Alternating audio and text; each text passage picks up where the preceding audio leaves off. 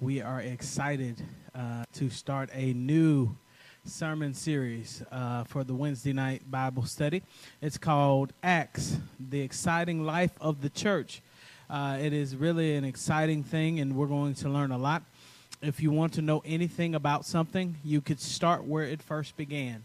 And this is the birth of the church. Acts incorporates the birth of the church as we know it. And so this is going to be an exciting time to study through the Bible. And on Wednesday nights, I like Wednesday nights because Wednesday nights gives us time to walk in the Word. We get inspired on Sundays and we get fed on Sundays, but on Wednesday nights, we can really take some time and dive down deep into the Word. For those of you who are visiting with us by podcast or visiting with us by Facebook or YouTube, we'd like to welcome you, or sermon.net, or on our website, or all the other mediums that we have out there now. Welcome to our church. Welcome to our family. Welcome home. And you can see what that says. Let's read that on the screen. What does it say? Acts, the exciting life of the church. I like the way the word exciting sounds because life with Christ is not boring. Life with Christ is exciting. I remember a song that said, every day with Jesus is just as sweet or sweeter than the day before. So it's important for us to know that God is not calling us to retirement and to boredom, but God is calling us to promise and a hope and a future as we spread his gospel. And this book is a powerful book. This book is written, and we'll go to our quick facts real quick so you can see these few little things, that this book is written by Luke. Many people might not know that, but the book is written by Luke around AD 63 to AD 70. Luke is a physician, and he is not one of the 12 disciples. You may or may not know that, but Luke is a follower of Christ and may have been one of the 70. This book is actually written several years, about 30 years after the ascension of Jesus Christ. Historically, Jesus is born about 4 BC. I know that sounds weird because we often equate BC with before Christ, but Jesus is actually born about the year 4 BC, and after he's crucified and he ascends unto heaven, around AD 63 is around the time that Luke begins to give this account to put in things of the life of the church, how the church started, its genesis, so that we can get a better understanding of the church. It is built off of a major confession, and this is up there, and I'm going to get to it in a second. I want you to know this is also a sequel to the book of Luke. When you see Luke open up, Luke is written to a person called Theophilus, and when you see Acts written, Acts is also written to Theophilus in a more endearing term. We don't know why that is. It may be that Luke has now gotten a chance to know Theophilus just a little bit better and has built a higher respect for him and a higher regard. But there's a warmer greeting in the first part of Acts when we see him reach out to Theophilus. And so we're going to see this. When you look at this as a continuation of the gospel. In other words, we don't just stop here, but we stop and start. The New Testament really kind of ends, believe it or not, or starts rather, after John the Baptist, because a New Testament or a will and testament really comes after the death of a person, and Jesus dies and he is resurrected, and then he says a new covenant or a new testament that I give to you. And so this is going to be very exciting for us to look across. It covers several different themes, and I'm going to go ahead and get those themes out of the way because I want you to know these things, that the major theme of Acts, we can see these together. Let's read them. The first one says what? The genesis of the church, the start of the church, the birth of the church, when the church is first formed. What's number 2?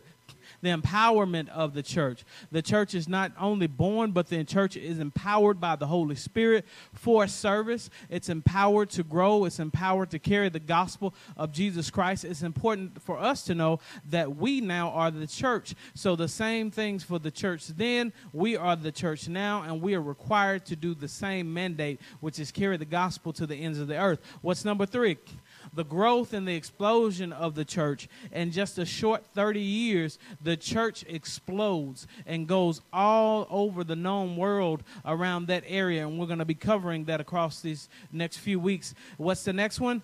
the evangelistic culture of the church. That's something that I'm hoping to revitalize for those who listen later on, and those who listen who are in this room right now, that we get into an evangelistic mode. We have become complacent with the church as a whole and have decided to build nice buildings and nice edifices and wait for people to come to us. But God never called for that to be. He called us to go to them. So we need an evangelistic culture in the church. We don't need a culture of people that just mind their business and are quiet and go about the day-to-day to not be bothered. But we need an evangelistic culture, people who are always about the business of sharing the gospel of Jesus Christ. And lastly, but not leastly, we see what? The persecution of the church. That the church is persecuted, the church continues to be persecuted, and the church will always be persecuted until Christ comes back and reigns victorious. So we shouldn't let those things stop us, but we should evermore try to spread the gospel of Jesus Christ. Let's look at Matthew chapter 16, verse 18 to start this out. I know we're starting with Acts, but I want to set the stage for some things. Matthew chapter 16, verse 18. And I'm going to read it if they don't have it. Let's read it together. And I tell you that you are Peter, and on this rock I will build my church, and the gates of Hades will not overcome it. What is that rock? Many people argue that Peter is the rock, but Peter is not the rock, although Jesus uses Simon's name, and he calls him in the Greek Petra, or Peter, which means rock. You are the rock, Peter, and I'm going to build my church on this rock. But the rock was Peter's confession that Jesus is Christ. He is the Messiah, or the Messiah. He is the Holy One of God. He is the Anointed One of God. Many people think that Christ is part of Jesus' name, but it's not part of his name. It's part of his title. He is Jesus the Christ, the Anointed One. In Greek, that would be Christo, I believe. In Hebrew, it would be Mashiach, or the Messiah. He is the Anointed One of God. And what Peter is saying is, you are the Son of God. Based upon that confession, he says that I will build my church, and the gates of hell will not prevail against it. That Christ and the confession of Christ is the bedrock of the church. I hear the word saying that the stone that the builders have rejected has now become what? The chief corner. He is the building and the stone that holds up everything that is the church.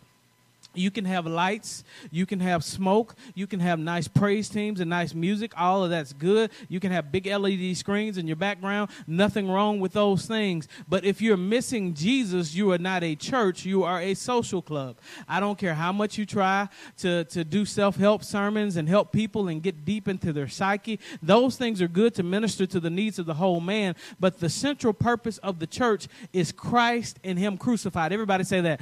Christ and him crucified. Jesus Christ and him crucified. All that Paul did, he would always say, I know nothing but Christ and him crucified. The message, or the evangelion, or the good news, the gospel of Jesus Christ, that Christ has come to save the lost souls, that they will find salvation and rest for their souls.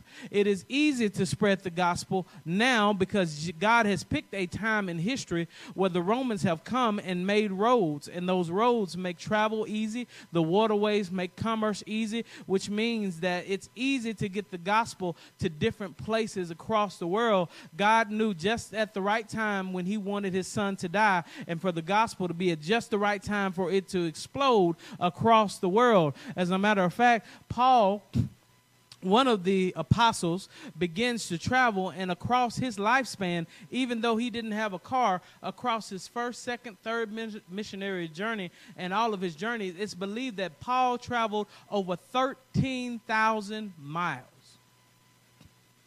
It takes a while to gain 13,000 miles on an airplane, to get airplane miles. I booked a couple of airplane tickets for a couple of trips coming up not too far in the future, and I tried to use my miles, and I'd gone quite a ways, but I still hadn't gathered up enough miles, and I had not gathered up 13,000 miles. Can you imagine going by foot and by donkey and ship for 13,000 miles? Why? To be able to give the gospel. And it's important for us to know this, because if somebody's going to give that much of their life for for a message, the message has to be true.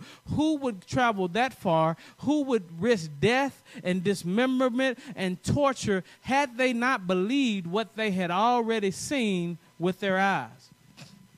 So that's proof that what they say is true. And we look at Luke, a physician who writes this. Luke is very accurate. For years, people have tried to disprove Luke. They have went through all parts of the gospel trying to disprove Luke. And although they tried their best, as archaeological finds came about, they would find out that Luke wasn't wrong, they were wrong.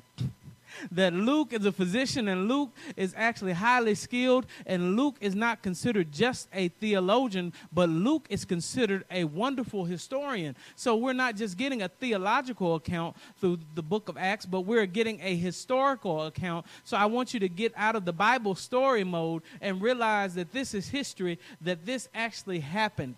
A lot of times we get into the mode of watching church on TV or watching all those Bible stories, and they're not always accurate, and we look at those things as just stories that we're told. But no, this is actual history, and we need to know this, because just as active as God was then, God is still moving now. Amen? So we've looked at some of the themes of Acts. I want to talk about what we can get from Acts. For one, we can get theological insight. The best way to understand something is to go back to the beginning. If you have a psychologist and he's talking to somebody who's having issues with their life, they go generally back to the childhood. They have to get back to the point of the infraction, to the point where that person was first traumatized. Why? Because if I really want to understand who you are, I have to start where you began. And so that's why it's important for every believer to know the book of Acts, because the book of Acts gives us insight to what God's plan for the church is. God's plan has not changed for the church. There are two schools of thought. There are people who are called continuationists, of which we are a camp, that believe that gifts are still in operation today, that the gifts of the Spirit still work, they still operate, and God still moves in them according to the faith and his purposes for the spreading of the gospel. But there are some that are called cessationists who really can't prove that biblically all the way out, in my belief, that the gifts have stopped. But I don't know about you, but if I had to take my choice, I would choose the exciting life of faith, where the Holy Spirit and God is working and alive and active in my life. It's important for us to get that insight theologically, so we can see what God is doing in the birth of his church. Also, we can get a glimpse of the power of the Holy Spirit. We get to see the Holy Spirit in action. Before this, we have seen the Holy Spirit come down in the Old Testament on people, stay with them for a second and leave. We've seen the Holy Spirit come down, and he's rested on Jesus, and Jesus has worked in the power of the Holy Spirit. But now we're about to see the Holy Spirit not only live in men who accept Jesus, but the Holy Spirit is going to indwell or fill men and empower them for special acts of service through the body of Christ. And we'll look at that more in just a little bit.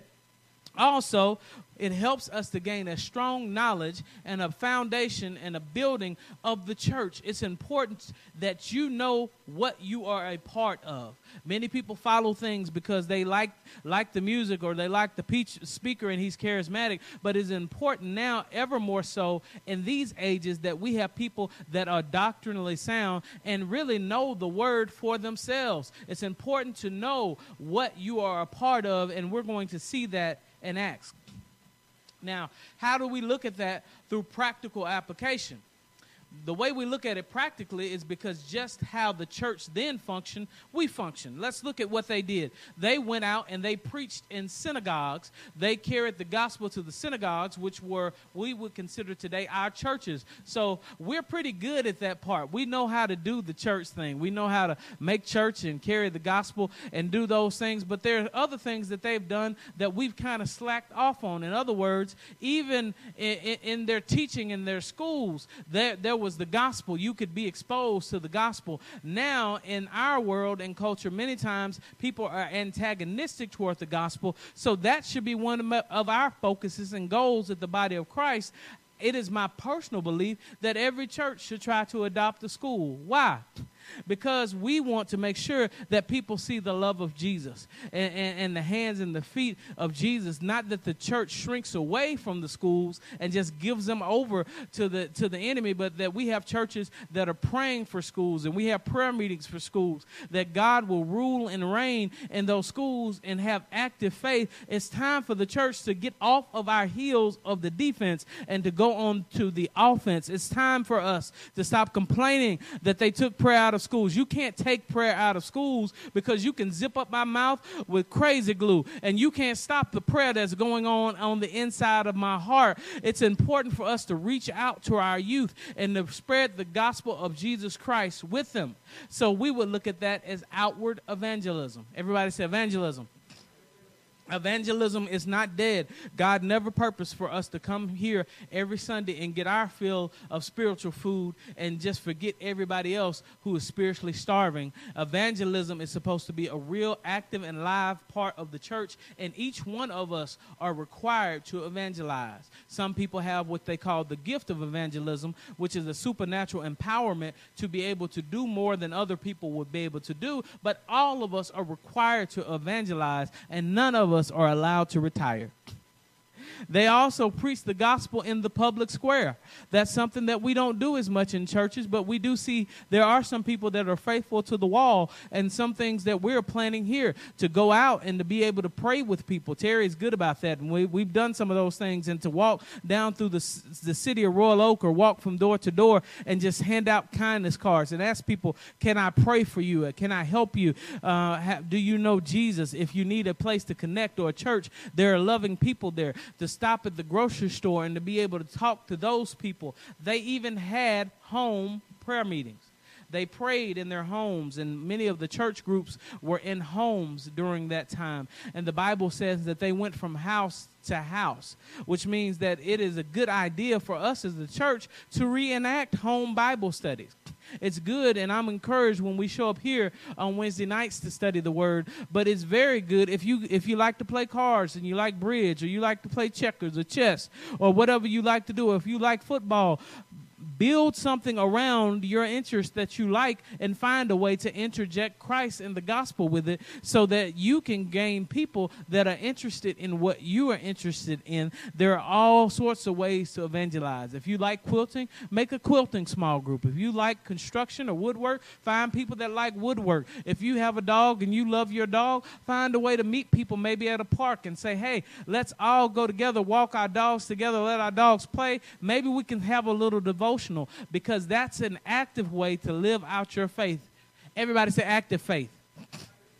God is calling us to active faith. He is not calling us to a stagnant faith. Not only did they do that, but we see the church in the marketplace. We see that the church, and we'll see that in Acts 26, disrupts the marketplace. There are some wicked things that are going on, and we complain about the wickedness of companies and the wickedness of corporations and things that they are pushing, but they are pushing those things because we sit on our laurels and we don't go on the offensive. But the Bible talks about Paul and how Paul disrupted an entire city because he was preaching the gospel. People started throwing their idols away. We're going to talk about that. And the people that were selling idols decided to have a riot because Paul was wrecking their commerce. Can you imagine the power of the church if the church was so powerful that so many people got saved, that pornography websites were mad at the church because they no longer had anybody watching them?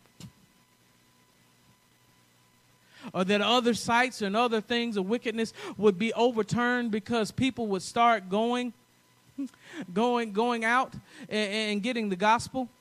I remember a story, and I don't remember exactly, but it is a true story of a revival that came about. I believe it was overseas near England where they had miners, and those miners had come to Christ. And when the miners came to Christ, they weren't able to use the mules anymore. You know why? Because the mules they were using for mining, when the people stopped cussing, they didn't know how to understand the commands from the men, because all they understood was the men cussing all the animals and the pack animals. And when the men got saved, they had to find something else to do with the mules, because the mules couldn't understand them because they had changed the way they talked. And when God comes in touch with your life, you will change the way you walk, and you will change the way you talk, and the way you act, and the way your mind is set. That word is called repentance. It means to change your mind. Metanoia, to change your mind. Be you changed by the renewing of your mind, and we will begin to see what happens when the gospel changes people's minds. Not only is the marketplace being disrupted, but the marketplace is also becoming a sponsor for the gospel. We see people like Lydia and other people who have money, and they're beginning to fund the gospel. They're beginning to give money to the gospel. We're going to see where people sell all their belongings and items and give to the gospel. What does that mean? It's important that we realize not just our heart belongs to God, but so does our wallet. And when our wallet belongs to God, we don't give just enough to get by. We give generously.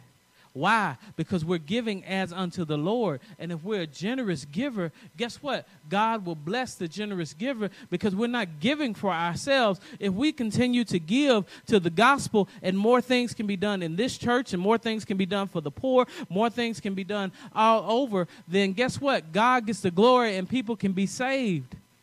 You might not have a good strong back anymore, but you might have a stronger pocket than a millennial, and you can fund the gospel when they'll use their back, and we all put it together. That's how that works, that we all play our part. That's why giving is important, and we're going to see that in the gospel too. Now, the start of the book, I want you to realize that it's starting with the power of the Holy Spirit, and that the Comforter is promised to us. Jesus says that when I leave, I'm going to send somebody back, and he is the person of the Holy Spirit. Let's look at that in John chapter 16, verse 7. If you guys would read with me, I'd really appreciate that tonight. John chapter 16, verse 7, it says what? But very truly I tell you, it is for your good that I am going away.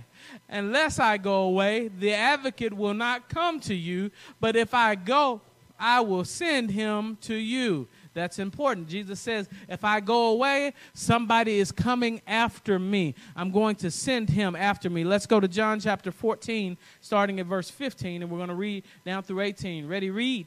If you love me, keep my commandments, and I will ask the Father, and he will give you another advocate to help you and be with you how long? Forever. Wow. Let's keep going.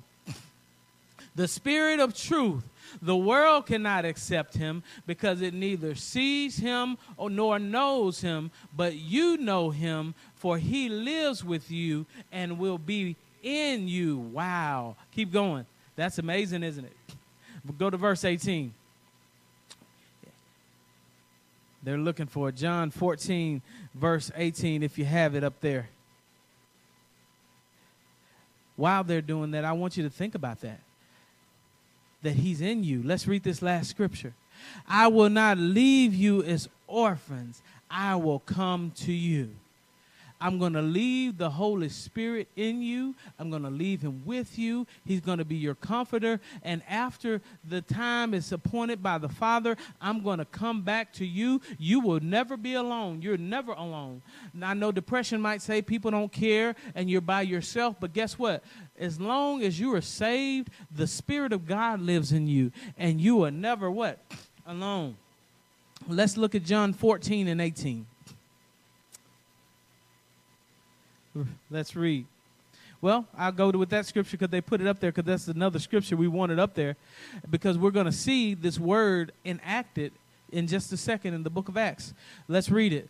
For I am not ashamed of the gospel, because it is the power of God that brings salvation to everyone who believes, first to the Jew, then to the Gentile. Paul is saying that it is the gospel of God, the gospel and the good news of grace through faith in Jesus Christ, that is wonderful news. That is the good news. I don't know what better news than I can go to heaven just for believing and having faith. That's an awesome thing to spread. We have something that we need to give to the world, that they need to hear, that there is a God and he is here to offer salvation to all those who would have him. Let's go to John chapter 14, verse 18. I believe that's the next scripture. Verse 18, I will not leave you as orphans, but I will come to you. We have read that, but I want to cover that again. He's coming back. Everything you see in Acts is to get people ready because he's coming back. The same way he left, he will return.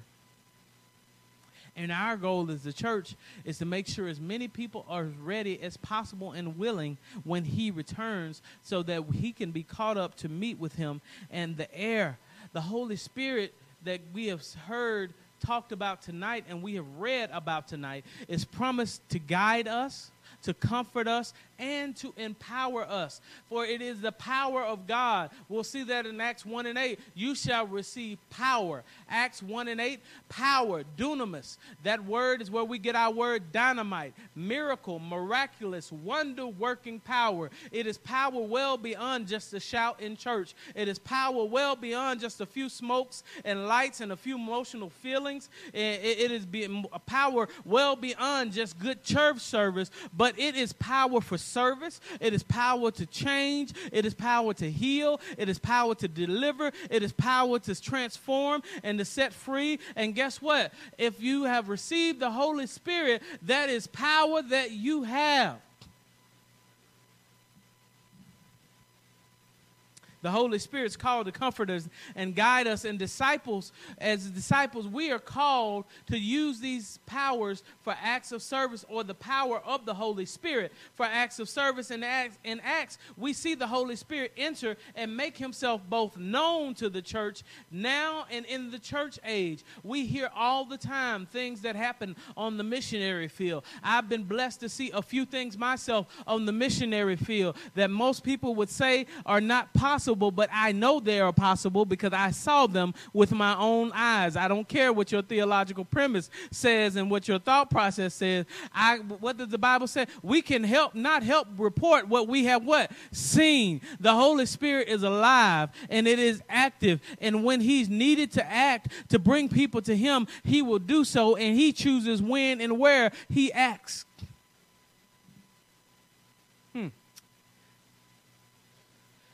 We're going to watch the gospel message go through Judea, Samaria, and through the other ends of the earth, just as Jesus promised. Matthew 28:20 says, and you go out into all the highways. Let's read it together. And teaching them to obey everything I've commanded you, and surely I am with you to the end of the age.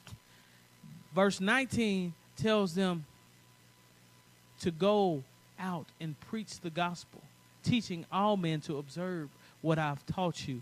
He is commissioning them to go. Go is an active word. Everybody say go. God is not calling you to sit. He is not calling you to stay. He is calling you to go. Somebody else say go. He's calling you to an active faith. He's calling you to a faith that is alive and breathing and moving. He's not calling you to wait until you're out to pasture and the chickens come home to roost. He is calling you to go. Go ye into all nations and preach the gospel. Not just some, but into all nations and preach the gospel. Baptizing them in the name of the Father and the Son and the Holy Spirit. And then he promises something. He says, you won't be by yourself. I'll be with you until the very end of the age. We watch the gospel start, and one thing we need to be excited about is that we're going to see the Spirit poured out. Everybody says poured out. The gospel will begin with the Jews, and it will spread to the Gentiles, and we will see God's gospel message carried to the ends of the earth. Pull up that slide that says the gospel mandate in action.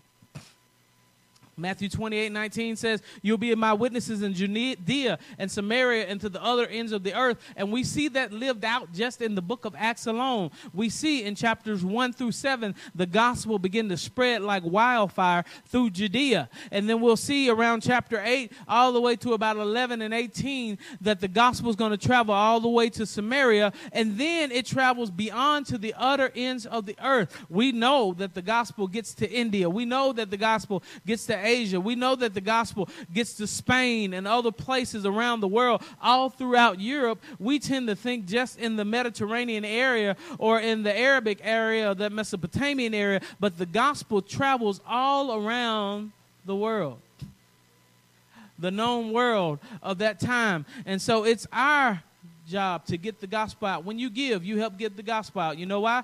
Because when we put things out on different podcasts and out on different things, those things cost money. And when you give, guess what? It helps somebody else get the what? Gospel. People are starting to share some of the things we're doing. We're doing it at a slow approach. Why? Because I want to make sure people show up to church and don't be lazy to and just catch it on those formats. But there are other people who are, Victor said, oh, wow, he said it. Yeah, I said it because we need to come to church, forsake not to assemble yourselves together. But it's important. There are people who will never enter the doors of our church that can still hear the gospel through the giving of the saints, because as we give, cameras are put up. As we give, other avenues are about to put out the gospel. As we give, you may be able to go to radio, or you may be able to go to TV, and just by the simple giving and the simple praying, the gospel can go all now over the world.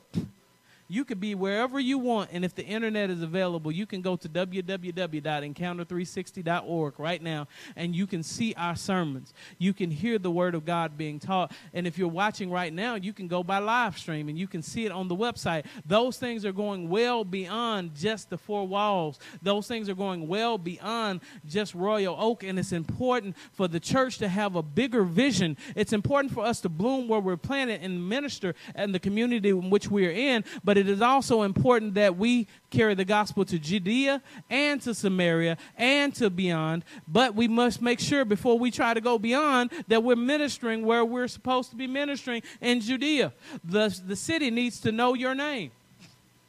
The community needs to know your name. The school system needs to know your name, because you need to be living in active faith among those people. The mayor needs to know your name. The city council needs to know your name. You need to have influence where you are, that people know. He says, for let your works, your light so shine, that men will what? See your good works and glorify your Father which is in heaven.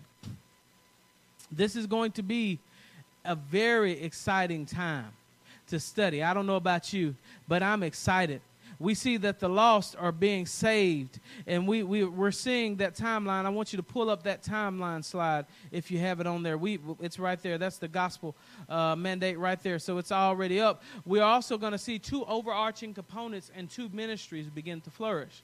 The first part of Acts is going to deal a lot with the ministry of Peter, because Jesus is called first to the what? To the Jews. And so we'll see the ministry of Peter go all the way through the Jewish world. And when God gets ready to take the gospel to the Gentiles, you'll see him talk to Peter about rise, kill, and eat, letting him know that the gospel is for everybody. But he has a person that he's designed to carry the gospel to the Gentiles in the other parts of the world, and that person is Paul. And we'll see him a bunch in Acts chapter 13 and 1 through 28 and 31. If you need these notes and these Bible study notes, we're welcome to get them to you. I'm encouraging you to study as much as you can. But what I want you to get more than anything as we lay the foundation for this is that these are ordinary people. Everybody say ordinary people. These are people, Victor, who worked for Amazon. People who work for Shredded. People who work for FedEx. People who work for Lowe's and Home Depot, people who work for Walmart, people who work for the Postal Service, people who even work for the IRS, people who work for the shipman's yard. These were ordinary people doing extraordinary things because they were empowered by the Holy Spirit. We don't have an excuse because we're just ordinary people, because they were just ordinary people. God took 12 ordinary people and turned the world upside down. Why is that important? Because if you're an ordinary person, you fit the equation. You are a candidate for the extraordinary if you are ordinary. And invite Jesus into your life and use the power of the Holy Spirit to win the lost, to spread the gospel. That's what it's all about. That's why we come here every week, isn't it? To what? To reach to reach the lost, to teach the found, and to change the world. Every time we say that, what we're really saying is we're called to give the gospel mandate. Listen to what we're saying. To reach the lost, to teach the found. Once those people are found, guess what they're going to do? Reach more lost people. And in doing so, we will what? Change the world. One life at a time. This book starts with proof of the resurrection. And it also starts with the appearance of Christ, with 40 days of teaching about the kingdom and witnesses by many. And we're going to go to Acts chapter 1. We're not going to obviously read all of it tonight because we're almost out of time. Can you believe that? We're almost out of time. But we want to read. Is this helping anybody tonight? This is Paul, or Luke rather, reading and writing to his friend Theophilus. Let's read. In my former book, Theophilus, I wrote about all that Jesus began to do and to teach until the day he was taken up to heaven, after giving instruction through the Holy Spirit to the apostles he had chosen. After his suffering, he presented himself to them and gave many convincing proofs that he was alive. Stop right there. Keep that scripture up. I want to stop right there. He gave many, how many? Many convincing proofs that he was alive. If we search the scriptures, we'll realize that when Jesus ascended, there were over 500 witnesses to his ascension. And years after Jesus had gone, one writer writes that some are still yet alive today. This wasn't a fairy tale. This wasn't something where they could steal the body and run off with it and pretend. But many people saw Jesus. And it would be hard to corroborate and get 500 different people where there is no Facebook text message or YouTube to give the same lie the same way all the time. So this means that we can prove theologically just through the eyewitnesses that were there that Jesus lived. Even if you go to non-Christian sources such as Flavius Josephus, and Josephus is a Jewish historian who is credited with mentioning Jesus. There are other people that mention Jesus and the Christians who are not themselves Christians and have no incentive to even try to help the Christian cause. They are simply reporting the facts. Let's keep reading. He appeared to them over a period of 40 days and spoke about the kingdom of God. So when Jesus is ascended and he goes to the Holy of Holies that we see some kind of foreshadowed in Hebrews, and he lays his blood on the mercy seat. He's told the woman at the grave, don't touch me until I go to my Father, and he's done what he needs to do. He comes back, and he doesn't just go. Many of us think he died, and he rose, and then he was boom, out of here. But no, he didn't die and rose and was boom, out of here. He died, rose, he presented himself to the Father, came back, and he stayed with them for 40 days. That's almost a month and a half that he spent time with them, and he spoke to them about the kingdom of God, just how we're supposed to be speaking to people about the kingdom of God. That's powerful. That's exciting, isn't it? Let's keep going. On one occasion, while he was eating with them, he gave them this command: do not leave Jerusalem, but wait for the gift my Father promised, which you have heard me speak about. So he's eating with them. He's hanging out with them. He's saying, when I talk to you, I don't want you to leave Jerusalem and start working until you are empowered for service. Don't start doing the work until you get the power. Don't cut on the car until you got some gas in it, because you're not going to get anywhere. And for what I'm telling you, you're going to need the power of the Holy Spirit. I am going to go with you. Go ahead and pull up the next scripture there. We're going to continue all the way through as we get ready to close. Verse 5. Ooh, this is exciting. Let's read. For John baptized with water, but in a few days you will be baptized with the Holy Spirit. Now stop. We're not going to get into the theological premises of this now, but we'll get into that later. They already know Jesus. God is telling them that they're going to be baptized with the Holy Spirit. There's a difference between the baptizing of the Holy Spirit and the baptizing with the Holy Spirit. The Holy Spirit baptizes us into the fellowship of believers and lives in us. He baptizes us into Christ. But the baptism of the Holy Spirit is a baptism that God puts on us with the Holy Spirit to be empowered to serve. Those are two different things. Let's keep going. I'm working them pretty fast tonight. Go back to verse 5. Then they gathered around him and asked, Lord, at this time, are you going to restore the kingdom of Israel? Now, he's talked to them for 40 days about the kingdom of God. Just leave that up because we're going to go to the next scripture. And it's natural for them to ask. They have been looking for a Messiah and a deliverer for years to deliver them. And so that's an honest question.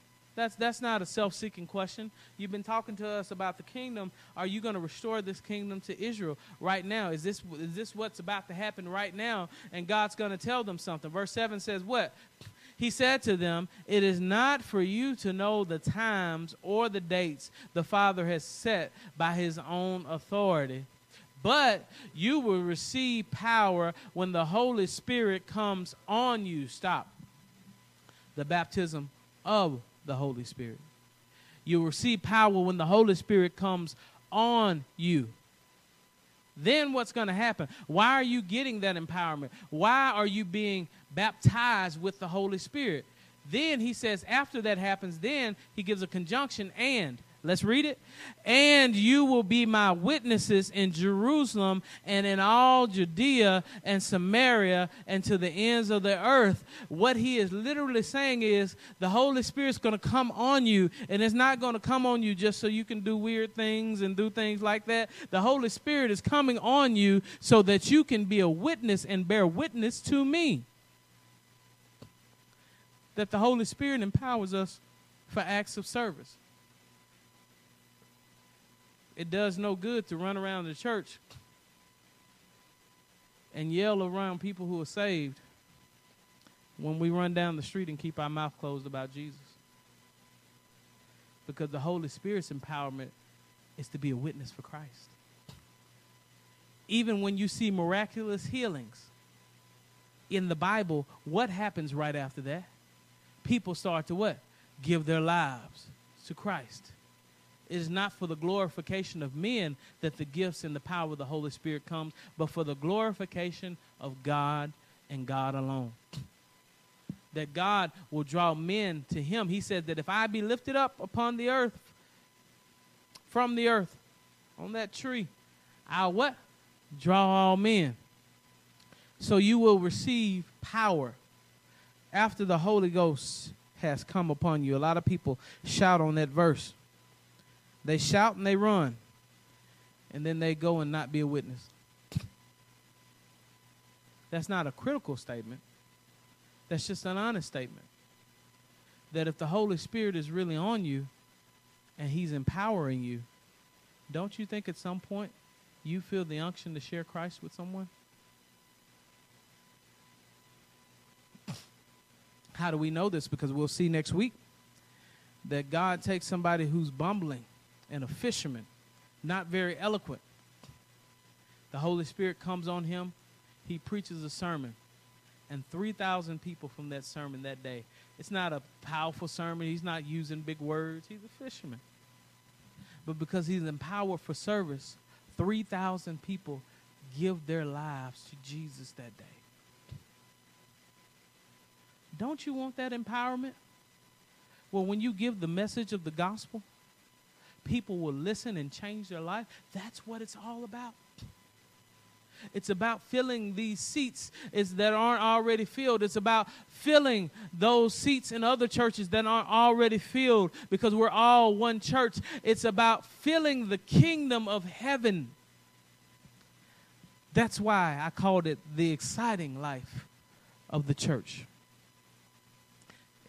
Why? Because the Bible says that the angels in heaven rejoice when one soul comes to Jesus. As we study this won't be a boring study. And I declare to you that the same things that happen to them, some of them can happen to you. As the Lord wills, you still are able to witness. Now, we'll see also in this story and in these books, this book rather, that not everything that happened to them is good. Not everything that happened to them is pleasant. As a matter of fact, I want us to look at that as we get ready to go. Look at 2 Corinthians chapter 4, verses 8 through 9. I believe those slides are in there. Let's read that. We are hard pressed on every side, but not crushed. Perplexed, but not in despair. Persecuted, but not abandoned. Struck down, but not destroyed. Wow. These things are happening to us. They're going to happen to us. It's going to be tough to be a Christian, but it might take you down, but it won't take you out. Jesus. Somebody say it may take me down, but it won't take me out. Let's look at 2 Corinthians 11, 25 through 28 as we get ready to close. Let's read. 3 times I was beaten with rods. Once I was pelted with stones. 3 times I was shipwrecked. I spent a night and a day in the open sea. Wow. I have been constantly on the move. I have been in danger from rivers, in danger from bandits, in danger from my fellow Jews, in danger from the Gentiles, in danger in the city, in danger in the country, in danger at sea, and in danger from false believers. I have labored and toiled and have gone often without sleep. I have known hunger and thirst and have often gone without food. I have been cold and naked. Besides everything else, I face the daily pressure of my concern for all the churches. It's not an easy road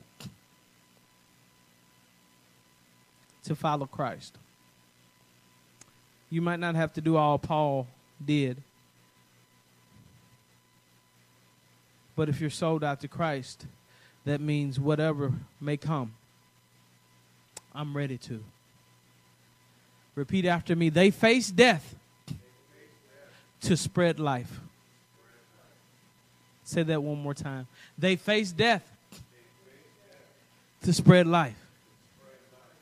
If you want to be a thrill seeker, walk out in the middle of downtown Detroit and yell out, Jesus is Lord.